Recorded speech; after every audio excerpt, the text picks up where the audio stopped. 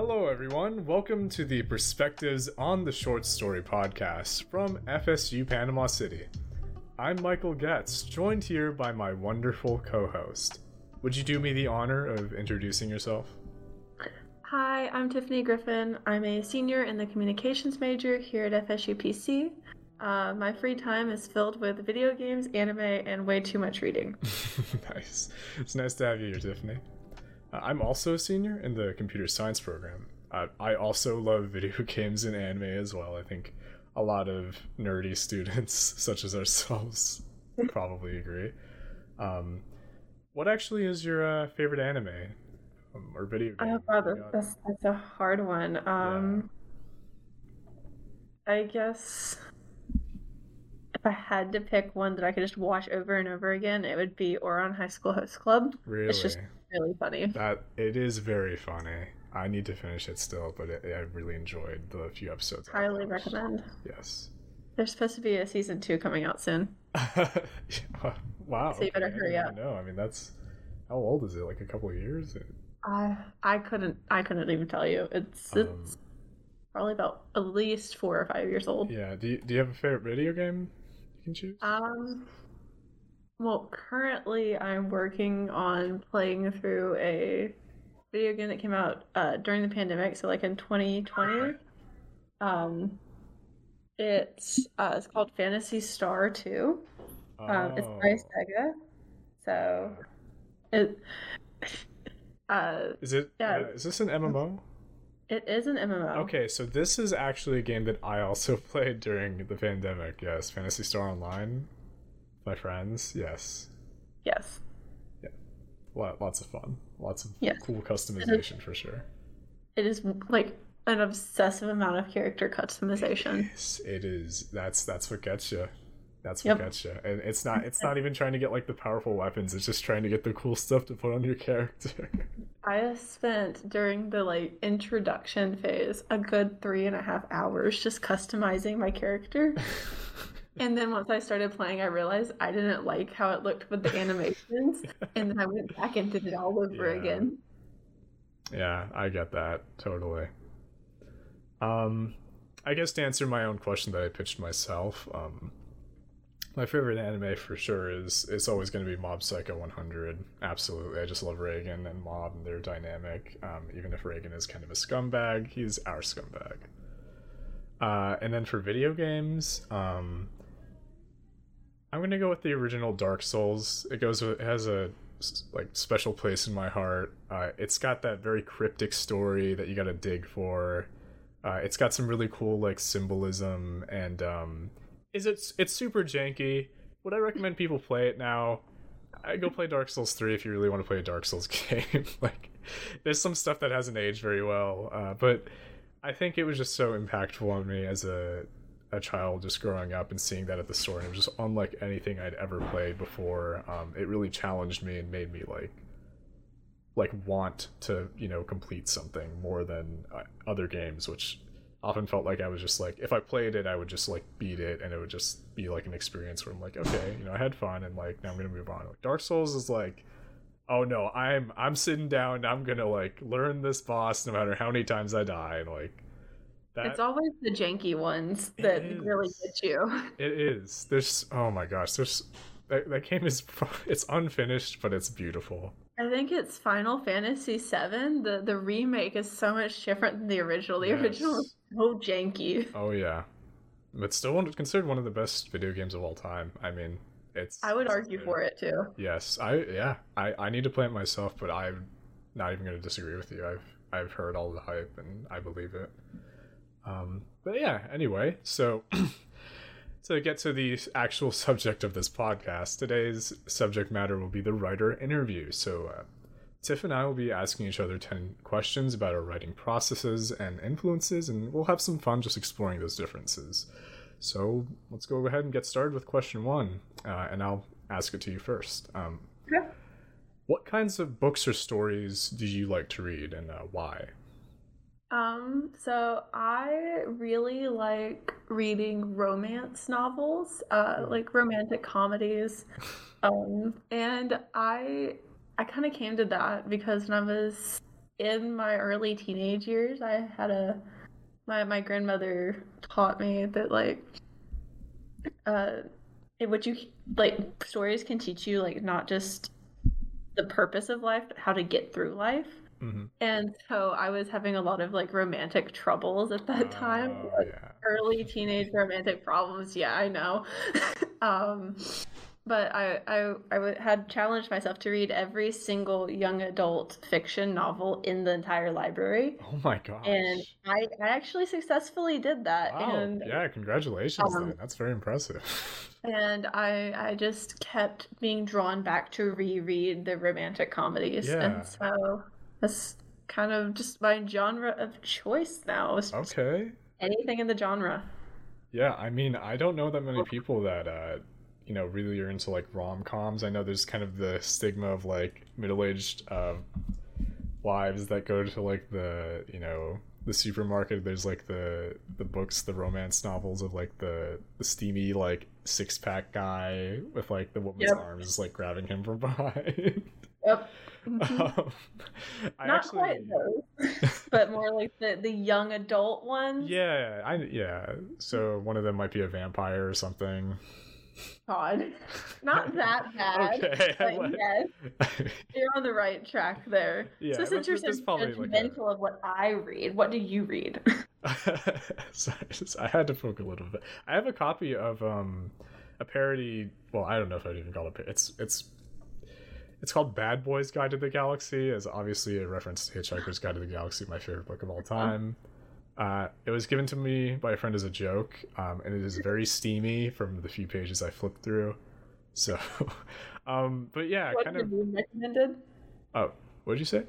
Was this the one Raneem recommended? No, no, this was not. This was this is. I got this book a long while ago. No, the one Raneem recommended was a web novel, and that one is actually.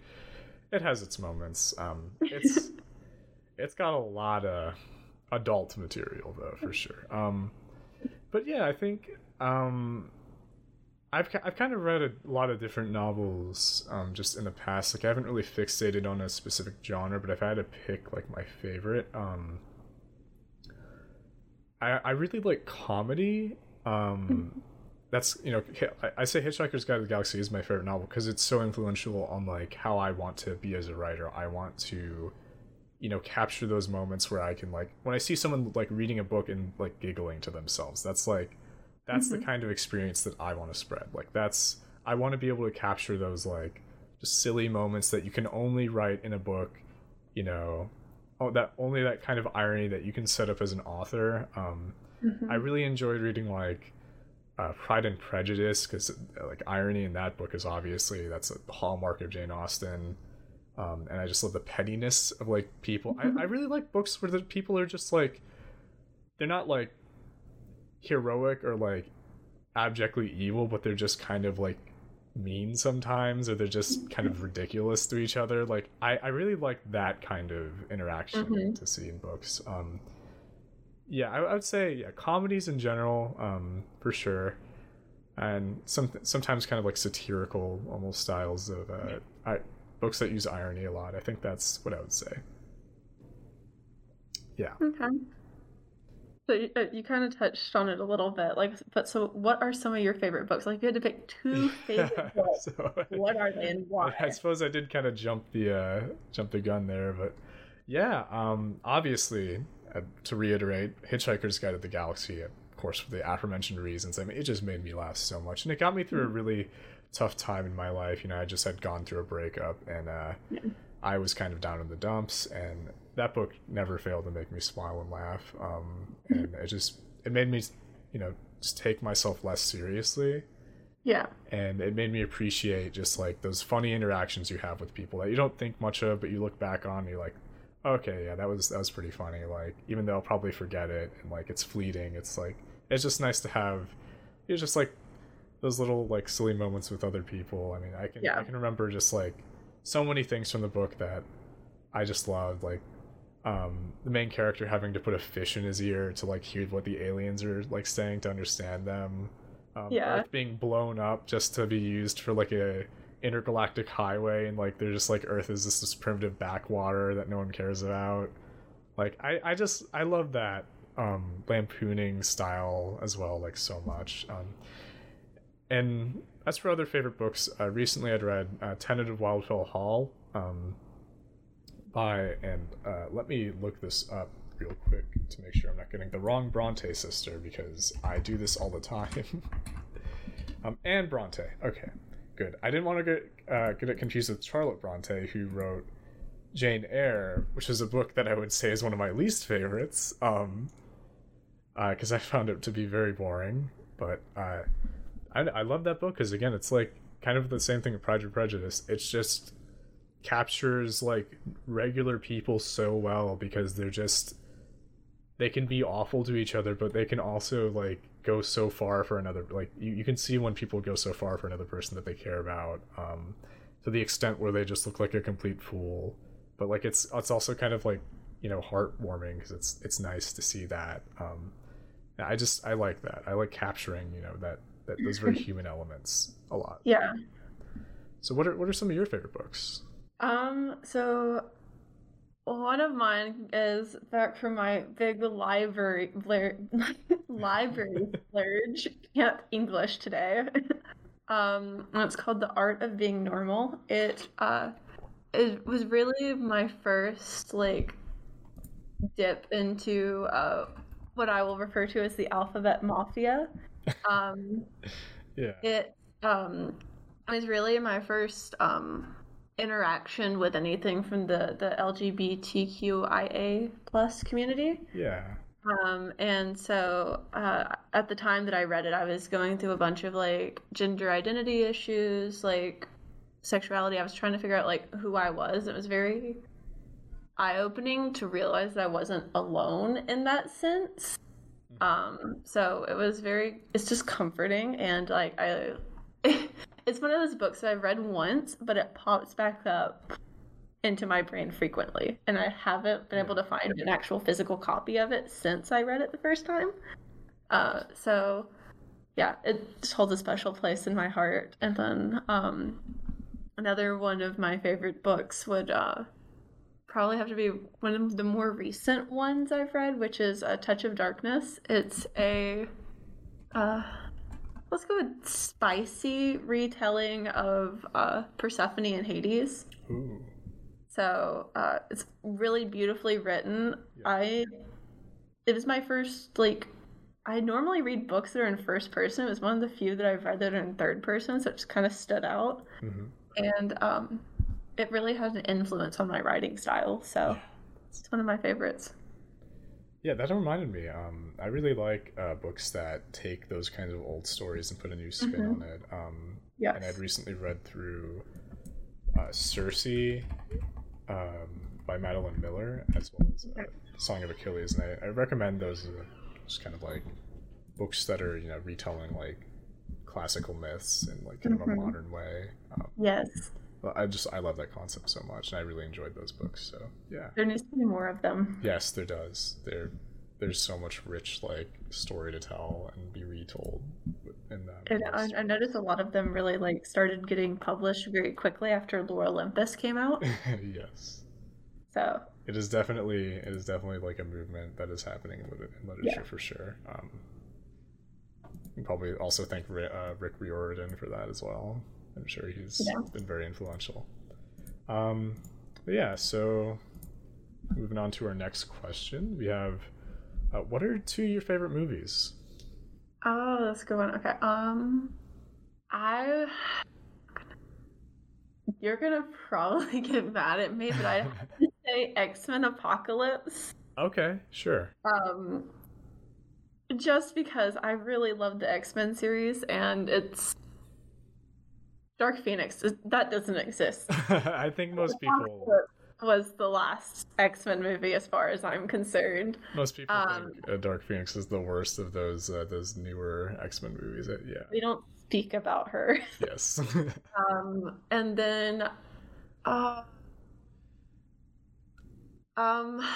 would have to say the second favorite movie for me would have to be a tie between If I Stay and Nerve. Mm-hmm. So If I Stay is a very emotional movie for me. Yeah.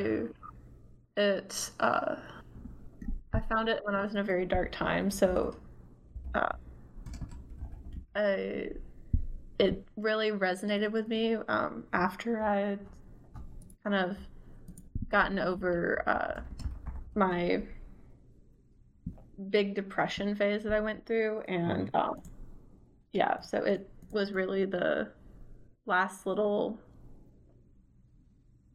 bit of that, and it kind of just sticks with me as that movie, just kind of following me, just so to say. I don't know how better to word that. Yeah, And then absolutely.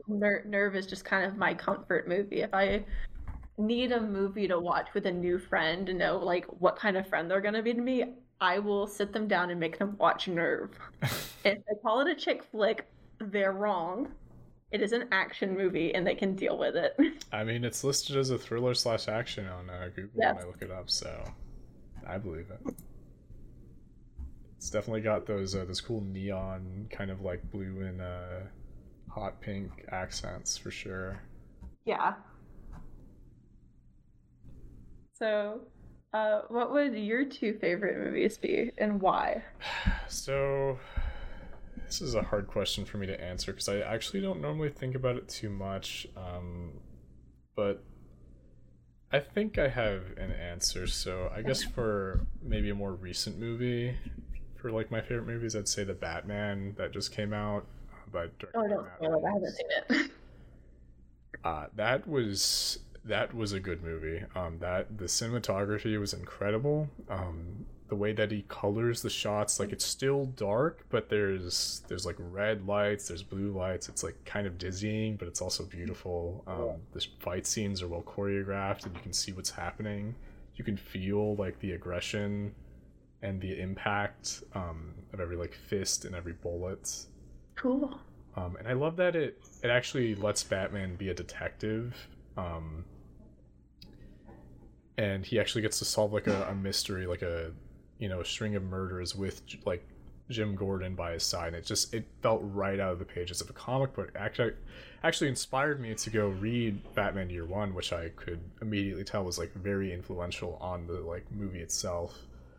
Cool. Um, and just like a last thing, just the performances were amazing. I mean, I didn't know how I was going to feel about Robert Pattinson playing emo Batman, but it kind of works. It just works, and it makes sense because he's kind of just a shut-in. He's a bit of a weirdo, and he's dresses up as a bat. It That'd makes be sense big for with him. And Batman. yeah, and Paul Dano's Riddler is actually terrifying. He gives off the serial killer vibes. I mean, they modeled him after the Zodiac killer, and he nails it. He Cool. is very like scary, and I really did feel like thrilled watching it in theaters. I was completely amazed by that movie. So definitely that one. And I'm then kind of excited to watch that again now because like I went through like my very hype phase to watch it, and now I'm kind of just like melting out of it. And now I'm just back hyped. I want to see it. awesome. Yeah, I mean, I'm probably gonna rewatch it soon too. So, and then another one, I would say my favorite, is say Spirited Away. If I had to pick Okay. like my favorite Studio Ghibli film, it's like a tie between that and My Neighbor Totoro. Um, I expected nothing less from you. yeah, I mean, I love like Japanese folklore and spirits. It was something that I've kind of started to try and explore a little bit more. I picked up like a book from Books A Million like a few months ago that is literally just a compilation of short stories on like Japanese like folk tales and ghost stories, and it's just really interesting to like see how another culture depicts like these tales that just get passed around and like told just like by bedside at night or just among friends. And Spirited Away kind of like visualizes that and brings it to life. And what I love so much about it is that like the spirits, not only do they have like that heavy symbolism because of like the different animals they use or like the different designs, but just like the fact that the designs are so diverse and they're not just like ghastly, ghouly, like white spirits. They're like, you know, they take the form of like animals. You have Kawanashi, the white mask spirit that is very like iconic, with the like translucent black body that's sort of chilling but also like it's comforting at the same time. And I really like that too, just the idea that spirits don't just have to be like scary. They can just be, they're just these entities that live in a different world than us. And I really like that exploration of like the afterlife as just this like more like wondrous version of like our like, you know, physical plane. I just thought that was really cool. And it's just, the animation obviously is breathtaking. I mean, it's just such a beautiful movie. So I'd say class for a reason. Yes. Yeah, those are two of my favorites. So I'll move on to our next question. What is your writing process like? Oh goodness, it's a mess. Yeah. Short and simple. It's a mess. Yes. I normally start with like an idea that comes from maybe something that I've seen. So my most recent book that I've been working on got the concept from a dream I had, and Really? yeah. And so I kind of just used music and built an idea, and I based it off like some literature, some anime, some music, and apparently I just completely ripped off Shark Boy and Lava Girl with it. Yes, without even realizing it. That happens to me all the time. You realize that you're just writing an idea that you've seen somewhere but I've forgotten about. Yes. Yep. I literally was sitting in the bathtub taking a bubble bath, and I went, my book really reminds me of something. And I like Googled it hundreds of times, trying to find something similar, and I never could. And then it just hit me one day. And so it's just a mess. Like I get in the zone, I start writing, I write from chapter 1 all the way to the end. I don't skip around. It messes me up if I skip around. And then I look at it and I go, what is this garbage? And then I redo it all. So that's basically my writing process. Yeah. A bunch of existential crises strung together by words. That's, I mean, hey, whatever gets the words to the paper, it's different for everybody. And so what does yours look like? You need that to push you, I guess. Yes. Yeah, so for me, I kind of wrote my last novel sort of disjointed, very fragmented. I would write like, I'd pick one scene to write that scene and continue like maybe for a couple pages, and then I would just pick some other scene at another point in the story, and then I would like try to fit all the puzzle pieces back together. And that was obviously very messy, and that is not how I'm trying to do my new novel. But that's just kind of how I did it in the first place. And I'd have a really rough outline. Like I wouldn't even bother trying to like write all the scenes together like beforehand. I just started writing whatever I thought in my head. Because I mean, I just get really spontaneous ideas. Like I would have just a funny experience in real life, and I would just write about it, and I would just try to change it to be like in my story. And yeah, I'm trying to remember specifically. I had one example I can potentially bring up. Well, okay. I guess I can only think of this one example that's kind of dominating my headspace, but it's Go for it. I was at Shaky Knees Music Festival with my sister and a friend, and they had some drinks, and mainly my sister was kind of like a bit more suggestive to things, and there was this penny cab. If you don't know what a penny cab is, it's like a kind of a like just a bike jerry-rigged with like a carriage in the back. Okay. It's like definitely does not pass any sort of regulations. Probably illegal. I don't know. It was really weird. There's like Christmas lights on it. The woman that was riding us, she she said that she hadn't been here that long, so she asked for like one of our like phones to use as a GPS. Oh my god. Which is just so funny that like the idea that like a taxi cab like service doesn't know the area well enough. I just thought that was so funny, and I had to write that. Yeah. And like when we got on the ride, it was so like it was scary and thrilling because it was like it's kind of rickety, and you can tell like it's not really that sturdy, like the construction of the seats and like the the bumps in the road. Like we were like, oh god forbid we ride over a pothole. And then we get to one point where we're like about to go downhill, and another penny cab comes up next to us that has no people in it, just like the rider. And the guy's like, hey, like, you guys like want to race? And like she turns back to us like, hey, you guys like, you're okay with this racing? She was like Eastern European, I believe. That's what her accent sounded like. And my sister like just says like, yeah, why not? And like she just took the one in like response as a yes. Oh my God. And then when the light hit green, we were just racing down the hill, and then we like feel something come off the bike, and like I remember gripping both of my sister and her friend's legs like so tight for dear life, and then it swerves to the right, and she's able to like land us into a parking lot, and we don't like fling out of the bike or anything, but like for a few seconds I really thought we were just gonna get launched, and I was going to have like a broken jaw or something, and I was so terrified. Launched. Yes.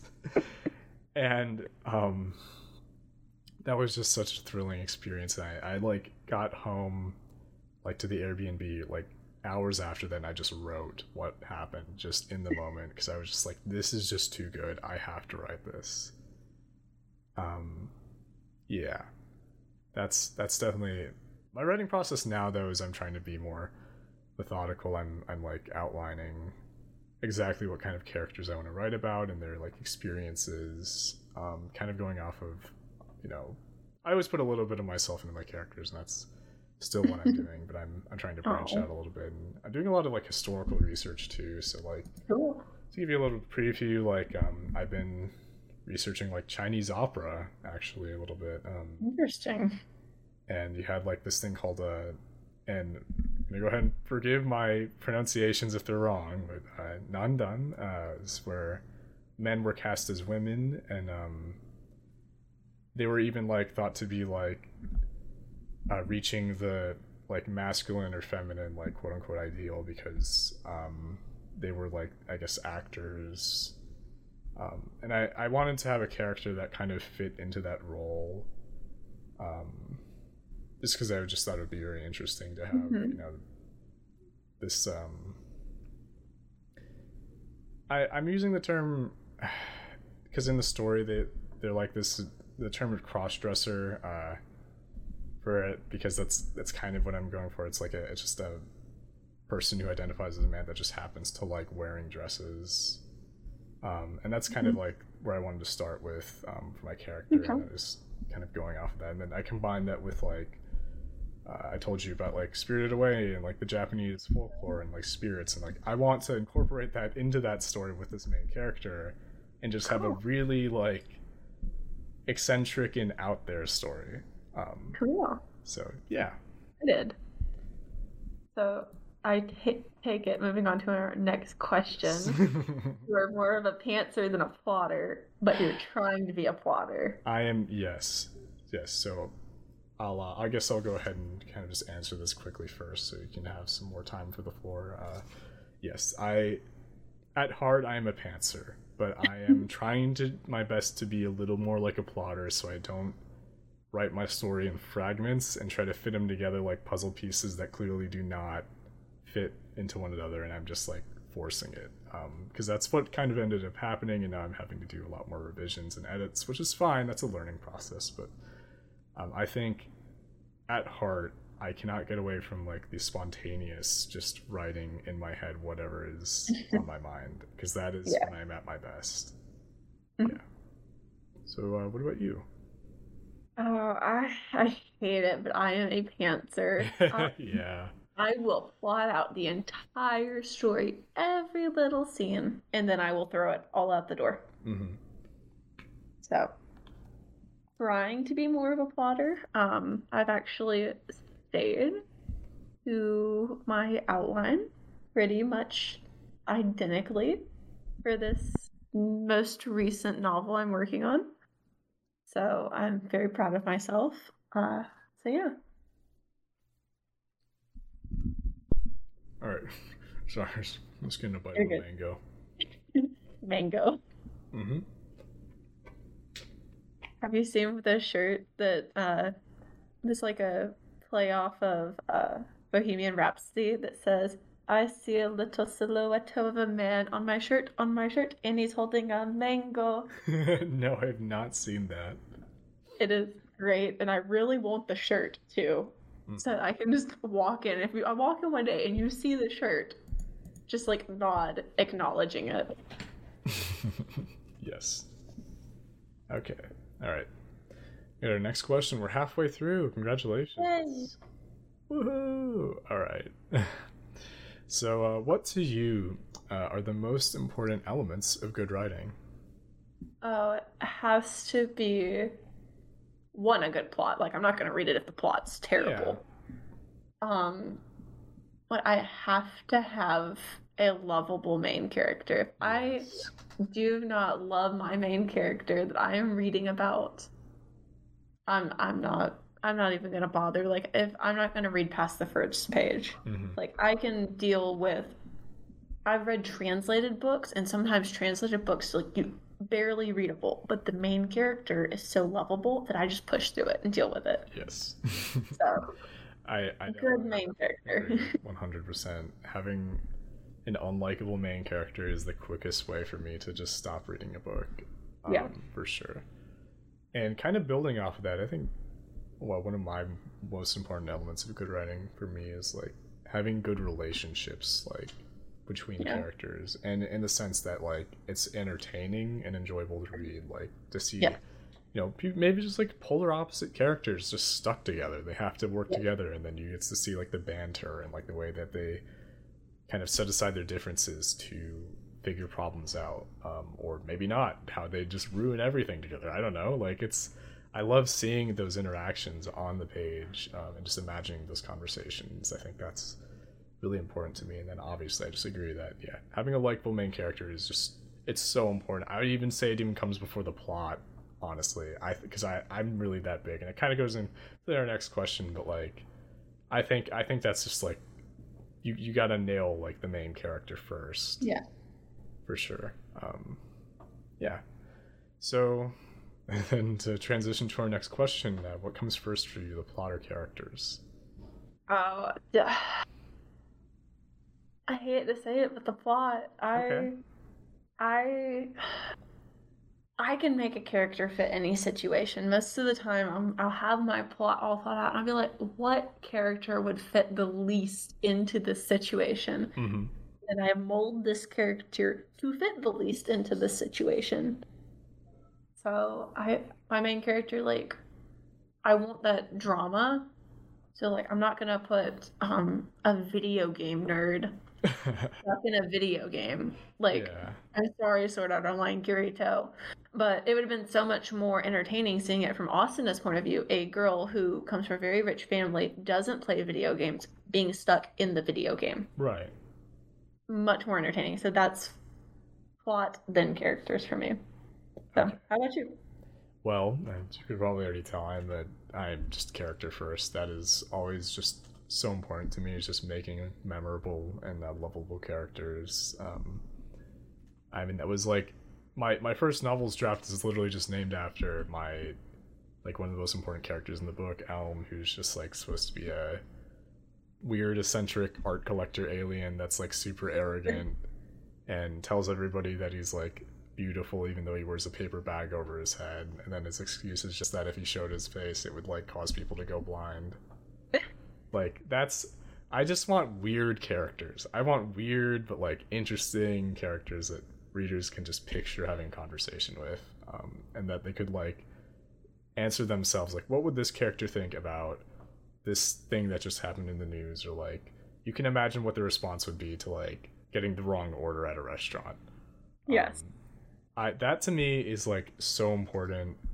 Obviously plot is also important. I mean, you know, you can't Yes. have one without the other, but like to me it's like I want to see the characters drive the plot. I want to see the characters react to the plot. And then the plot is just there as a mechanism for me for the characters to really shine a lot of the times. So yeah, that's what I would say. Kind of a side question. So, do you think that a book can be good even if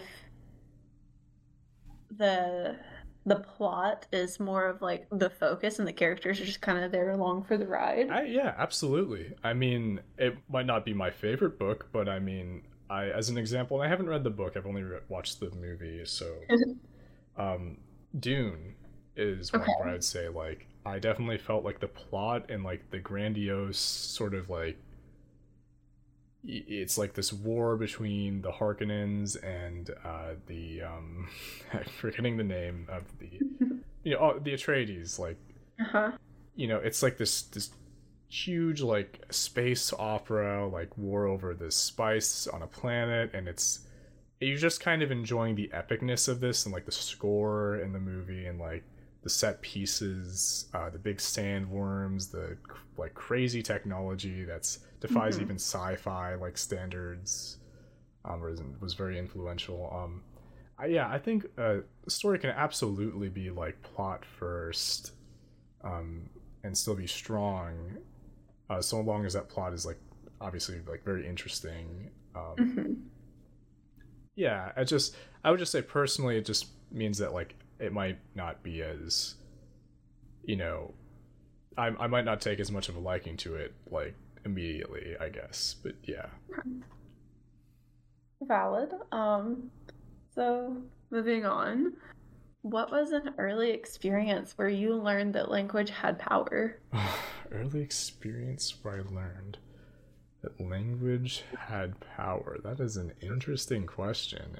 It is definitely not a line I am throwing out there to try and dig through my mind for a response. No, totally not. I would never ever suspect you of doing that Early at all. experience where I learned that language had power. Okay, I'll go with kind of a corny response. So when I was in elementary school, I was kind of getting into essay writing, and there was a Mother's Day contest where everyone was like could write like a Mother's Day letter essay thing about why their mother was so awesome, and it was like the first time I'd actually taken time to reflect on the people in my life like on paper and express those Mhm. thoughts openly with other people rather than just thinking like, oh, my mom's cool, like in my head. Like I got to actually write about how much another person meant to me, and that really opened up my emotions a lot more than I think just speaking like with a friend would have, because I think I am much better at communicating eloquently on paper than I am in person. And I was just really just able to express like how much my mom meant to me, and it ended up winning an award, and she got a mom necklace, which was really cool, and she still Aw, has it. So she probably and has that like paper framed somewhere. well, it is in one of those Binders. it's not a binder, but it's like the plastic like covers you can put paper into. It's one of Cool. those things. Yeah, we still have it in the house. Yeah, just like that, like really inspired me, like to be able to express myself on paper and to open up my own emotions. And I try to use it in my own writing now. So yeah, definitely. Um, say mine is probably my earliest memory, and it's a pretty grim one. Okay. But my great grandfather who raised me, when he passed away, uh, the one memory that I have that like consistently resurfaces like without me thinking about it, is that I threw a book at him, Oh. and I distinctly remember never doing it, Hmm. but he he thought that I did, Yeah. and he said that I did, and that's where the power of words and the power of opinions and different perspectives really hit me, because I don't remember the actual altercation that happened. I just distinctly remember that I did not throw it at him. Yeah. I may have threw it on the ground or something, and he thought I was trying to throw it at him. But it really is like very deep experience for me, and it definitely still lingers. Yeah, absolutely. Okay, so we have 2 more questions left. We're almost there. We're running at about 40 minutes, so this is like a normal podcast length episode. Yep. Definitely works. Enjoy this, Dr. S. Yes, absolutely. Thank you, Dr. S. So as a writer, what would you choose to be your mascot, your avatar, your like spirit animal? Oh goodness. So on normal days, I would probably choose a basic wolf to be my spirit animal. Okay. I know, basic. But writing wise,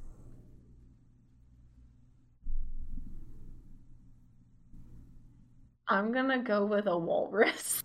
Okay, yeah. Why a walrus? Because or a sea lion. Sorry, Oh, sea lion. Okay. I couldn't think of the proper name. Specifically a California sea lion, because they are extremely loud. And so once you get to them and you see them, they're loud, you can't miss them, and you don't want to mess with them or else it's going to be a problem. Yeah. That's what my writing is like. Okay. I mean, from what I've read, yes, I do pick up on that for sure. It is loud, and if you mess with it, it just all falls apart and it's just a bad experience. Yes. So, yep. Okay. So, what would yours be? I hope it's not a sea lion. It is not a sea lion. I would actually say I'd pick a vulture. It's like my favorite animal. Okay. Why is that?